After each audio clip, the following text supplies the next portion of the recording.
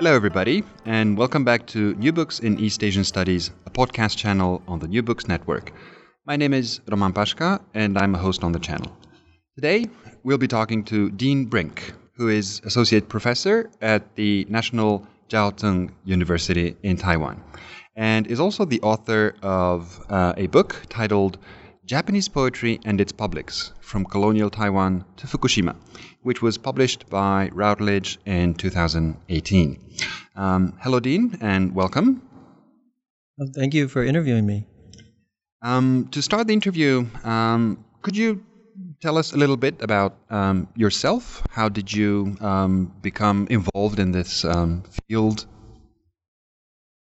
Well, I've gone back and forth between comparative literature and Japanese studies, and I love literature in general. I dabble in writing poetry and science fiction stories, but I also have, since undergraduate, I've taken many courses in philosophy, and as a graduate student, I basically majored in philosophy, but I keep going back and forth between poetry and philosophy, and so poetry won out for a while, and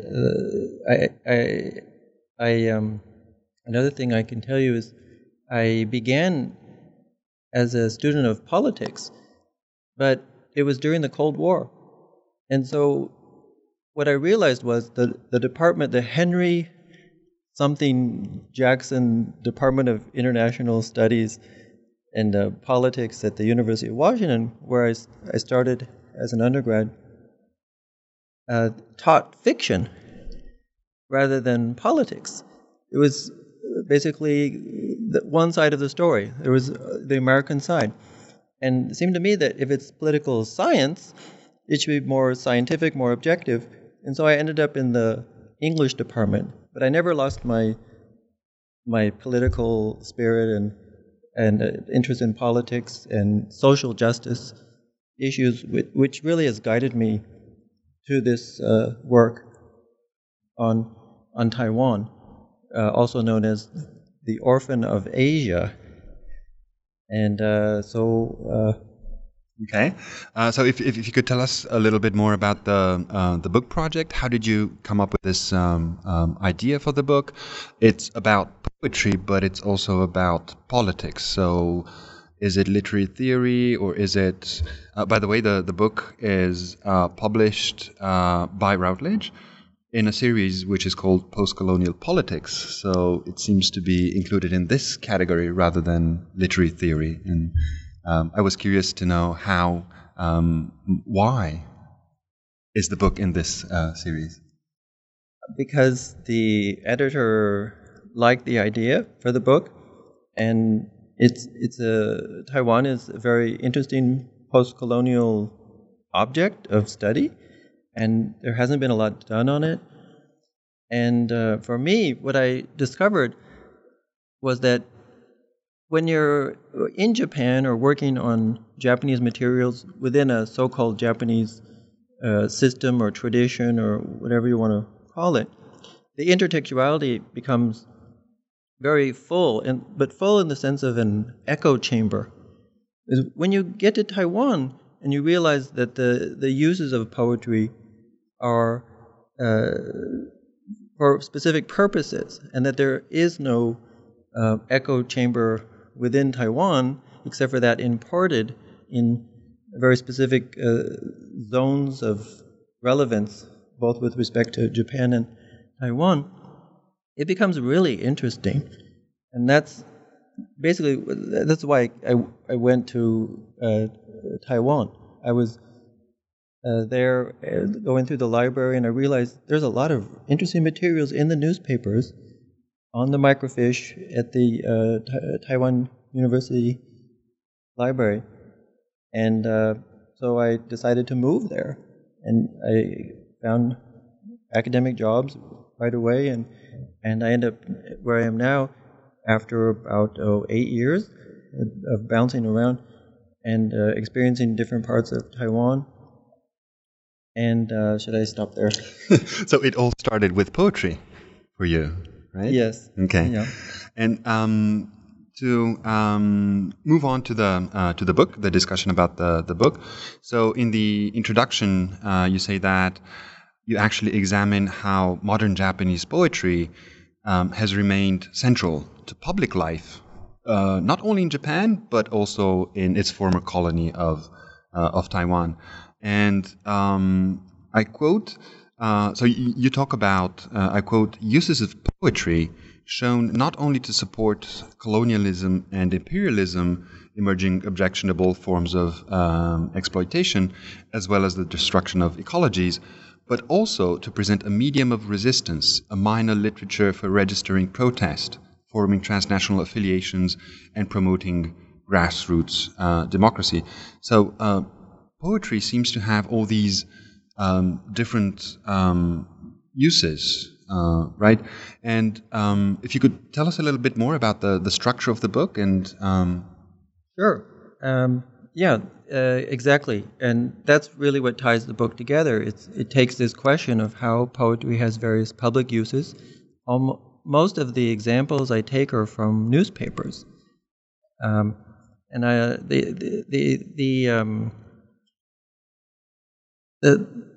the theoretical inroad that my gamble is that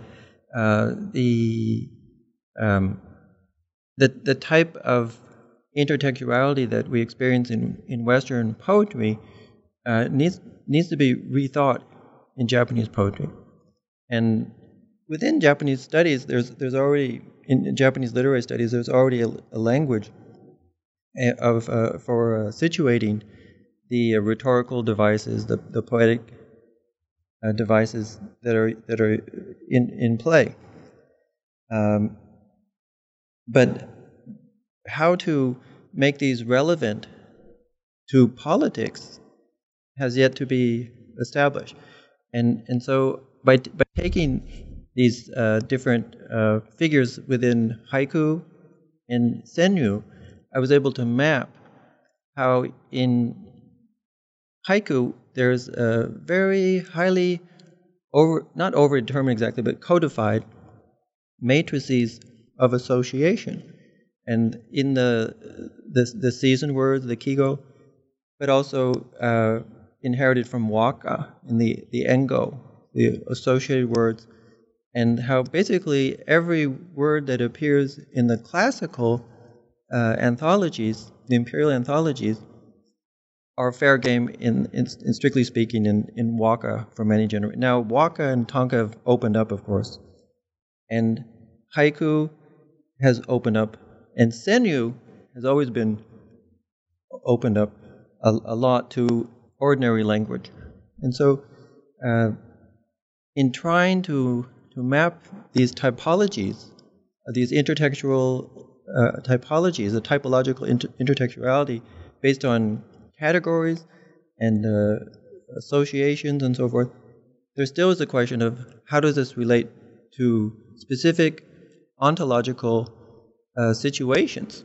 And so in Japan, tanka sometimes is taken serious in a political way and sometimes it's not. It's just taken as a practice, an art. And anyone who is political is engaging in a vulgarized form of tanka. And then you have a question of what to do with poets like Tawaramachi, who is both very artistic and also in her own way, both putting aside questions of self-promotion and so forth, but also political in her own way. She can be political. And it's from reading Tawaramachi many years ago that I began to see this structure of commercialized poetry, public poetry, being also very having these political implications and so forth. But so the introduction to this current book speaks to ways of mapping, making poetry relevant. And I use Badiou, his idea of poetic configurations as what he calls a truth condition, where you grab a certain linguistic construct, a poem, and you treat it as something that implicates worlds, to put it very simply. There's all sorts of distinction making and so forth, but it forms a. This is I'm developing this for in the future work to clarify this more, but the book as the structure of the book is it opens with a chapter exploring how the Japanese settlers in Taiwan used poetry at different steps in the first 20, 30 years to promote Japanese consciousness, positive acceptance of Japanese rule, and acceptance of the names used for mountains even were codified in songs. And so this becomes a way of mapping very clear. I think the first chapter is the most important chapter. It's a way of mapping how in a colony the Japanese couldn't rely on a already understood associations and uses, but had to establish the possibility for using Japanese poetry in non-Japanese lands. And so I start with quoting only, the first chapter quotes mostly Japanese authors writing about poetry, and the second chapter focuses solely, or mostly, sometimes it's hard to tell by just the names, they're not always famous poets, they're just people who send in their poems in the newspapers, but it's mostly Taiwanese writers in chapter 2. So it focuses on the transculturation and typological intertextuality from the point of view of Taiwanese. Questions of, common questions of mimicry and these sort of things. And then chapter 3 treats poetry during the war by someone who died in Taiwan, but I never mentioned that in the book. And one very I don't want to get into Taiwanese politics, but one critic said, "What, you don't even mention that Yamakawa Hiroshi died in a bomb raid in Taiwan?" Because that would have, in my mind, it's interesting as a fact, but it doesn't add anything to the fact that he wrote all these nationalist poems that are very interesting in the legacy of the line of the nativists writers that go back to Kamono Mabuchi and so forth. And so I was happy to work in some nativist connections and Taiwanese connections in this. One of the first articles I published that made up some of the chapters in this book. This is one of the earliest works. So it doesn't fit in as smoothly. The first two, nice continuity, and then jumping to the last chapters 4, 5, and 6, these are post-war, contemporary in fact, and treating from the late 1960s to the present. Okay, thank you. So even if there's something that you didn't write about in the book, you can talk about it during the interview. So if there are other things that you didn't mention in the book but you want to talk about during the interview, feel free to do that.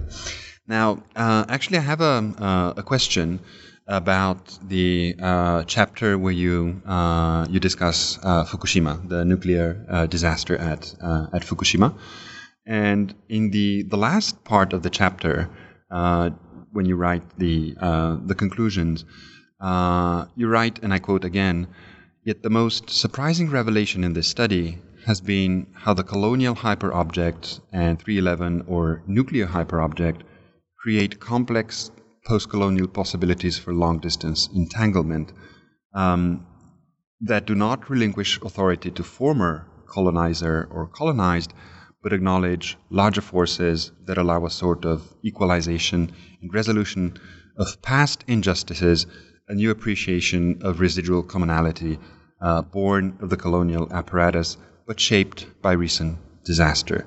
And my question was, what are these larger forces that you mentioned? And also, I think related to this, in the same paragraph at the very end of the paragraph, you mentioned a new ethical positioning. And I was wondering if you could give us more details about this ethical positioning. Sure. I left that open for two reasons. One is there's no room.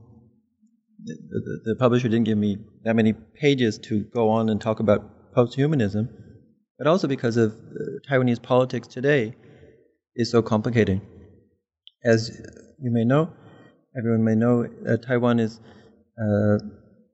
right now there's a lot of pressure from China to return to that fold, if there ever was any fold to return to, since Taiwan has been a colony for so long and independent for so long. And anyway, that's a long issue. I don't want to open that can of worms. But the ethical, if you want to put it in very positive terms, I would say there are earthquakes in Japan all the time. There are earthquakes in Taiwan all the time.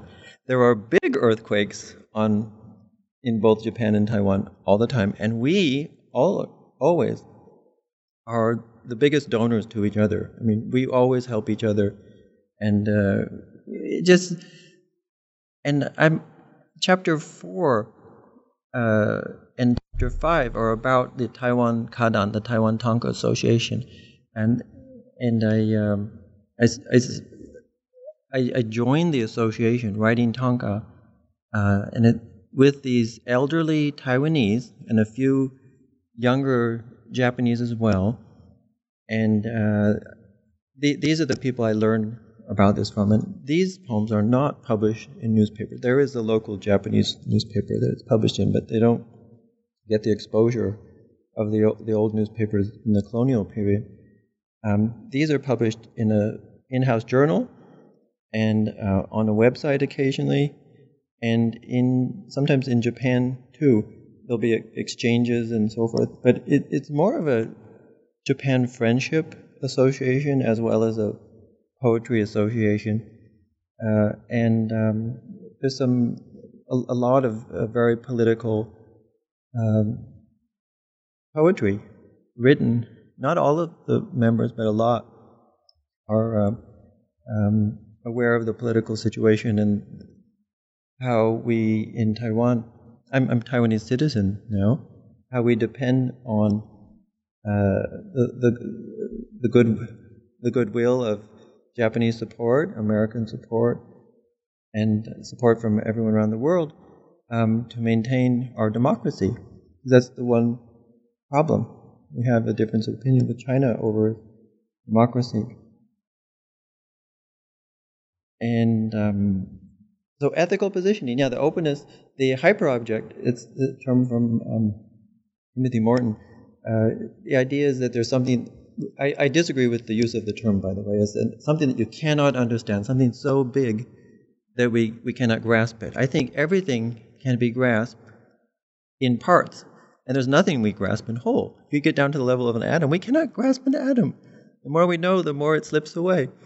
And so I think the idea of the hyperobject is an excuse to put us into a sort of humble positioning vis-a-vis some hyperobject. But so it's a cop-out, in effect. And rather than a cop-out, to see that we have to choose what we care about rather than being too passive about things, I think is the right direction for opening up new ethical possibilities vis-a-vis all sorts of complex interactions in politics and weather, energy, climate change, and go on and on. And is poetry one of the ways in which we can grasp this hyperobject? Yes, that's what I love about Japanese poetry. It has an established form that's very easy to understand in haiku and senryu and tanka, and these various figures of speech, rhetorical figures that are present within it, that have been reified in interesting ways. in contemporary poetry and that is published on a daily basis in Japanese newspapers. Poetry is very powerful. It's able to bring clear, biting critiques to issues that remain ambiguous. It functions very much like the political cartoons. And once you see a political cartoon, you can see things more clearly about a certain issue. It may be exaggerated. The scenario is certainly exaggerated, but it opens up channels of thought and congealed in very interesting, compressed ways that you can get a handle on immediately. This is the power, I believe, of poetry.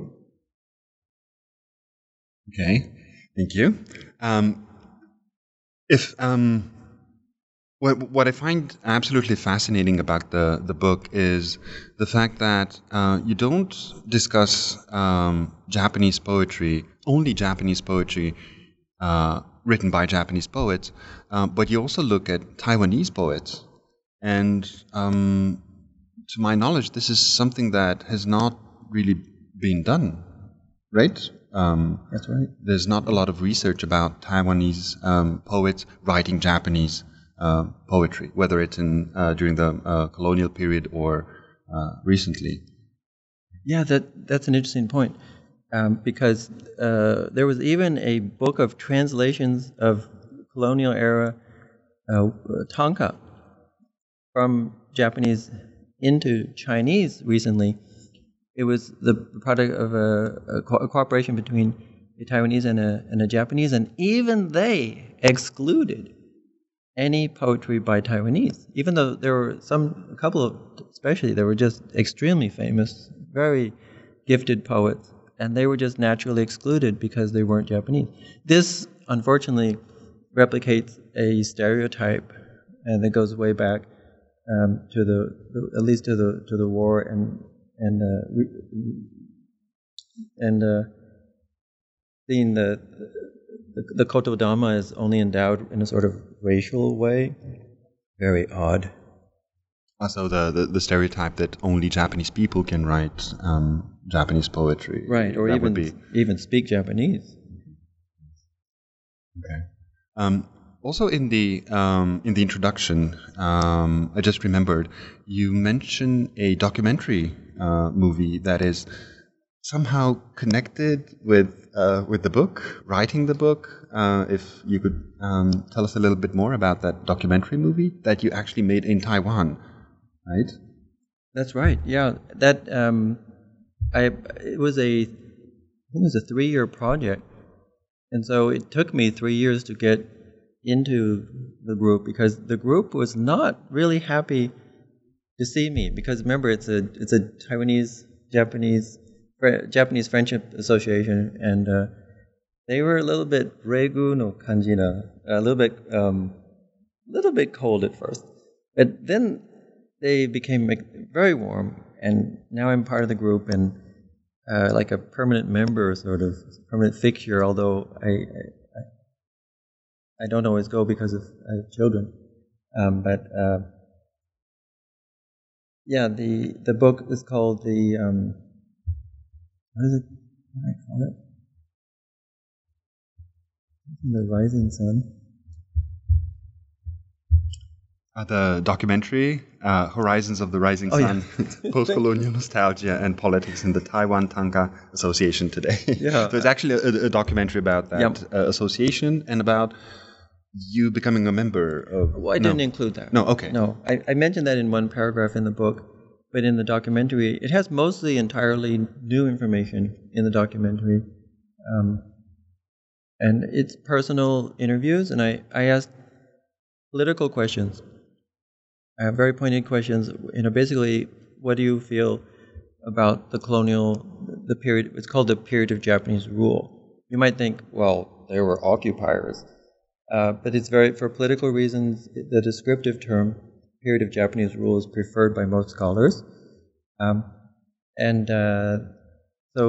So I asked them about their experiences, and I got a whole wide range of experience. People that were, talked about discrimination. Most didn't talk about it, or very, very just in passing, but it definitely was there, of course. You can't have a colony without discrimination. Then I asked about how they felt about the retrocession of the return of Taiwan to China, and then you got to open a whole bag of worms, and people, their politics came to the fore. The former leader especially talked about how it was never, Taiwan deciding, like Okinawa decided to be part of Japan. Taiwan never got to decide what to be part of. And since when they were during the Qing dynasty, actually only half of the island was controlled by the Qing dynasty. The other half was controlled by Yanjumi, the Aboriginal, indigenous peoples. So it's very complicated in many different levels. And I also asked them about their feeling today about Japan or Taiwan. Oh yeah, and it was during the Sunflower Movement. So I asked them about the Sunflower Movement in some of the interviews. So the research and the field work that you did for the documentary, that was actually in conjunction with some parts of the book, right? Yes, it was the Japanese government supported the research. Not the Japanese, the Taiwanese government supported through the ministry. It was now called the Ministry of Science and Technology. The research on the political poetry during the colonial period, and then the contemporary poetry group, and they furnished made it possible for me to make the film. Okay. So who is the book for? Is it for people who are interested in Japanese poetry? Is it for people in media studies? And who? Well, I think if I could give it to students in certain classes, it'd be in Asian study classes, in Japanese literature classes, Japanese studies classes. I developed a sort of fresh approach to Japanese poetry, and I hope everyone who's interested in Japanese poetry will take the time to read it, and whether they agree with it or not, and just see if it makes sense or to them. And if you hate it, it's fine. Okay, so it's not just for people who are interested in Japanese poetry, but also for other categories or professions, or even people in poetics, right? Well, certainly, cultural historians or those who like to teach. I think anyone teaching Japanese history or East Asian history who likes to use examples from literature would find a goldmine of examples in this book. And if there's one thing that you would like your readers to take away from the book, what would that be? What would be like the most not important, but well, just that that Japanese poetry is very interesting, and it's not about nature. There's nothing natural about Japanese poetry. Everything natural is conventional. Okay, anyone who writes Japanese poetry seriously, in Japanese at least, will have to know the way you're supposed to express yourself in certain situations, and it's not based on experiencing nature and some sort of moment of insight that may be involved, but you have to translate that moment using conventional phrases. So there's a lot of pastiche involved, and that pastiche gets substituted in interesting ways in Senryu especially, but in any modern, more of the more freestyled modern traditional form poetry. I'm not talking about free poetry, free verse in Japanese, but you'll have a lot of substitutions of this pattern of association with current events that make it political and interesting. And My research is all about exploring this and what makes Japanese poetry important and relevant today, not because it speaks to some universal essentialist nature, blah blah blah. Not interested in that. Okay. And as somebody who lives in Japan and is worried about Fukushima and the consequences of the nuclear disaster, my question would be, what can Japanese poetry teach us about how to deal with such a nuclear disaster? How to deal, for example, not only with a disaster, but with its consequences, with the tragic consequences of the tsunami in 2011. What do we find in Japanese poetry? Can it how can it help us?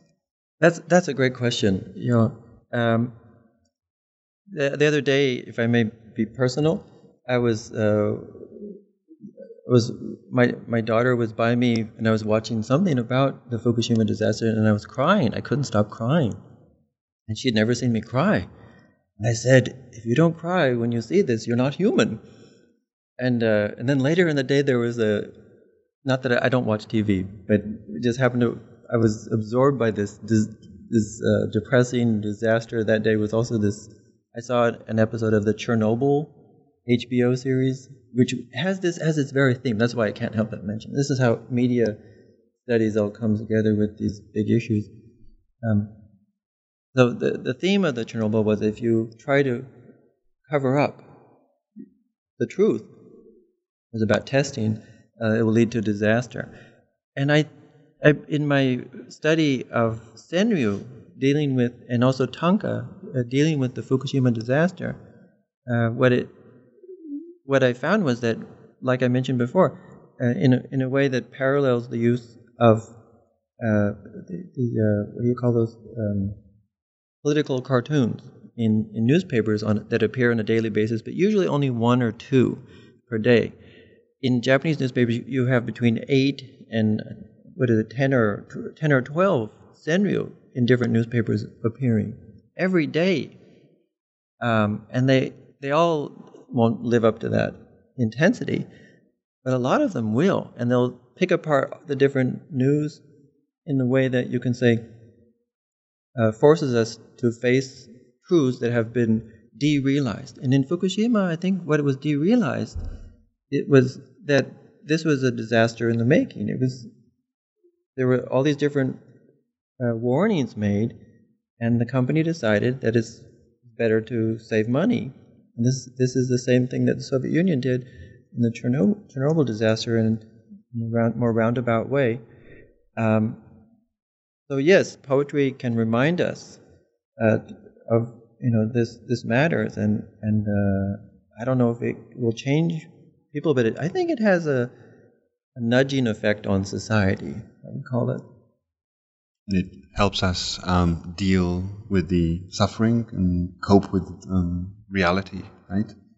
Yes, on that level too. And I'm thinking more in terms of cold politics. But yeah, poetry, that's more tanka. Okay. The senryu is more peeping, criticism. And tanka can get into more emotional. Okay. We're running out of time. We're approaching the end of the interview. But before we finish, I have another question for you. What are you working on right now? What are your future projects? If you could tell us a few things about that. Oh yes. Well, as I mentioned, I swing between philosophy and poetry. So I have one book forthcoming. It's an introduction, shorter introduction to Nishida Kitaro, Tanami Hajime, Tosaka Jun, in terms of their writings in the philosophy of science, dealing basically with quantum mechanics and relativity and so forth. So that's I'm translating huge sections from all of these, and there's so much material, and it's been rendered invisible, it seems, by the emphasis on their more religious, spiritual writings and so forth. But I think it will add a dimension that will make those also more interesting, hopefully, too. And then I'm also working on finishing a work on poetry that develops this Badiouian approach. And it began in Japanese poetry, but I'm using it to read poets as diverse as Amir Baraka, of course, the poet, African-American poet, well known for his Somebody Blew Up America poem that causes a lot of controversy. And I'm trying to explain that controversy using this similar methodology. And also John Ashbery, who I have a complicated sort of literary relationship with, and I found the Japanese approach also to be helpful to politicize or situate politically his poems, which are notoriously flat in terms of taking no position and negating with the left hand what he writes with. It's blah blah. So you're working on a book on poetry and Japanese philosophy. Yes. Right? Yeah, my two loves. Okay. Thank you very much, Dean. Thank you for joining us today. Well, thank you very much for interviewing me. It's very nice. So this was our interview with Dean Brink, who is author of Japanese Poetry and Its Publics, From Colonial Taiwan to Fukushima. Everybody, thanks for listening to New Books in East Asian Studies, a podcast channel on the New Books Network. See you next time.